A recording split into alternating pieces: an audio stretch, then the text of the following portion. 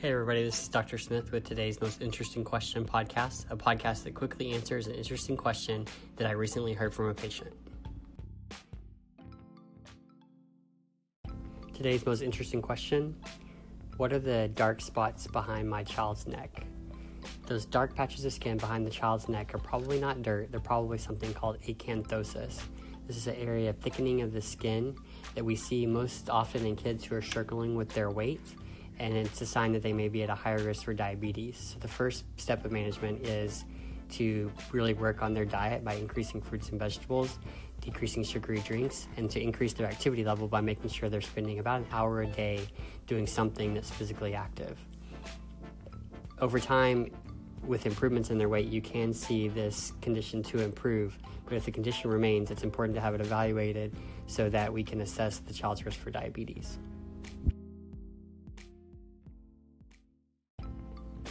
This has been today's most interesting question. If you have a question you'd like for me to answer, send me a message on Facebook at the Doc Smitty.